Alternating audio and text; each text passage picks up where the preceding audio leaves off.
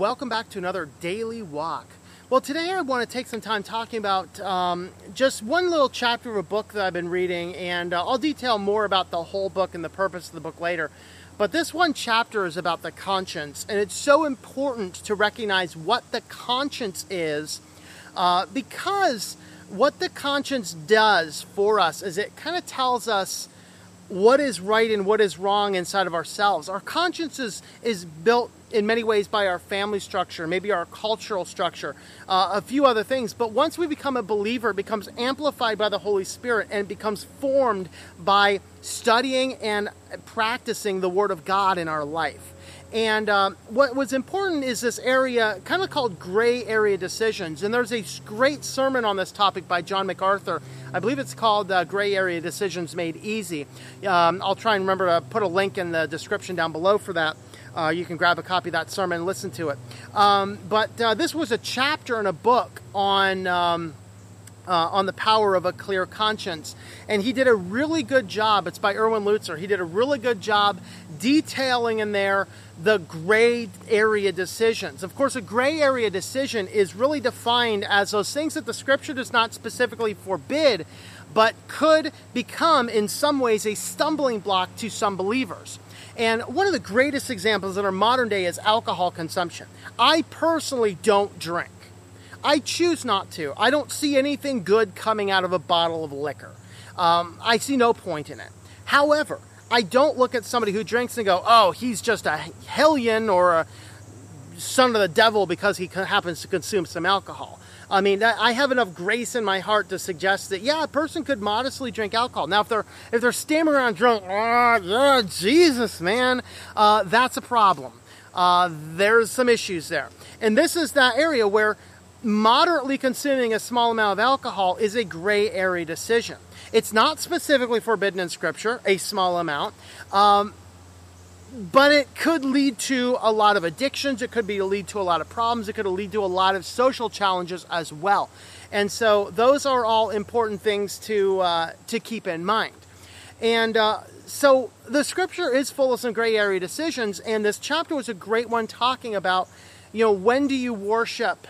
I know a pastor that he rails against people who go to church on Saturday because Sunday's the day to worship the Lord. No. Paul even addresses that in Colossians. I forget the exact verse. But in Colossians, he talks about how as people, some people consider one day holy, another day a different day holy, and some day no specific day holy. And Paul says all of those are okay. You just have to do what's right in your own mind. We can't project those types of things on other people because some people legitimately, they worship God on Saturday. And that's exactly what the Jews did. They worshiped on Saturday. That was their Sabbath. We as Christians, we adopted Sunday as a day to worship because Sunday was the day that Jesus rose from the dead. Other people look at the entire concept and say, well, Jesus came to fulfill the law, and that includes fulfilling the Sabbath. And there is evidence from the New Testament that we're not commanded to say any day specifically. Now, I do advocate that a person should find, if not a church service, a regular body of believers to attend and do life with. I completely affirm to that.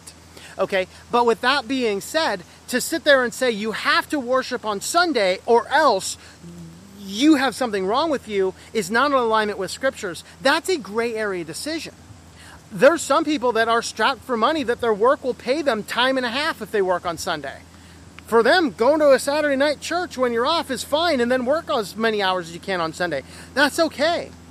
The key point is to make sure that your conscience is satisfied. So another one that Paul addresses in this is he actually addresses the concept of eating meat because that was a big thing in Corinth at that time. So the concept of eating meat in Corinth, basically they would sacrifice the animal to the pagan god, and then they would take that meat, because of course the pagan god didn't eat it, they'd take that meat and they'd set that up for sale in the marketplace. And as they sold that in the marketplace, some people who came out of hardcore paganism would look at this and say, this is meat sacrificed to an idol. This is of the devil. This is of the devil. That's bad. That's horrible. And so a weak believer who doesn't see the idol as just woods and stone and nothing, they're deeply affronted by that, deeply affronted. But a more stronger believer that looks at it and says, it's just meat, whatever else, he's free to eat. It's not a sin one way or the other. But the younger believer, the weaker believer, whose conscience says, do not eat that meat because it's sacrificed to an idol, we're supposed to, even as the stronger believers, give up the things that we know are permissible for that. Heavy metal music's one of them. There's a lot of people that come out of heavy metal music, and there are a lot of sects and cultures around heavy metal music that are actually evil and satanic. There's a lot of them. But just because you listen to heavy metal music doesn't mean it's evil and satanic. I grew up listening to that kind of stuff, and we weren't evil Satanists running around drawing sometimes we were drawing pentagrams on our arms with razor blades, but nevertheless, we weren't committed to Satanism. We weren't engaged in that culture. We just liked the loud, thrashy music. So for me as a believer, a strong believer, I know I can listen to some of that music. And it's not going to affect my sanctification. It's not a sin. But there's some people that cannot listen to stuff like that, so I'm best to not listen to it. And that's important because there was a church I used to attend where I went in there once for the youth group, right? Around the time I had to go in for something else, and the youth group's meeting around that time. And the youth pastor wanted to be hip and cool and trendy. So he's playing like this Christian death metal, which doesn't make any sense to me. So he's blaring this Christian death metal, and I'm just thinking, there are people that came out of this world that would not stand for this. It's best to not engage in that. Now, there is a little bit more grace we give in the other ways because we can't just go around bowing to the lowest conscience of our entire culture either. That's kind of what's behind the whole social justice movement, where we can't offend anybody or anything, unless you're a Christian, of course, and oh Lord, a white male Christian. I'm just the spawn of the devil himself, so don't worry about that. But regardless, we can't live everything for the absolute least common denominator, but we have to come to some degree of understanding that there are stronger and there are weaker believers.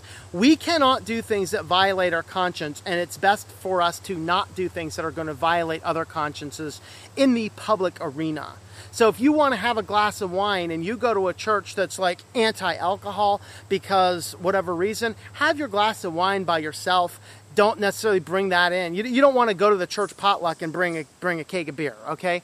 And that's just kind of the overall point and the overall premise is to make sure that in our conscience, we're listening to our conscience, but as we're listening to our conscience, we do not give a concession to sin for other people.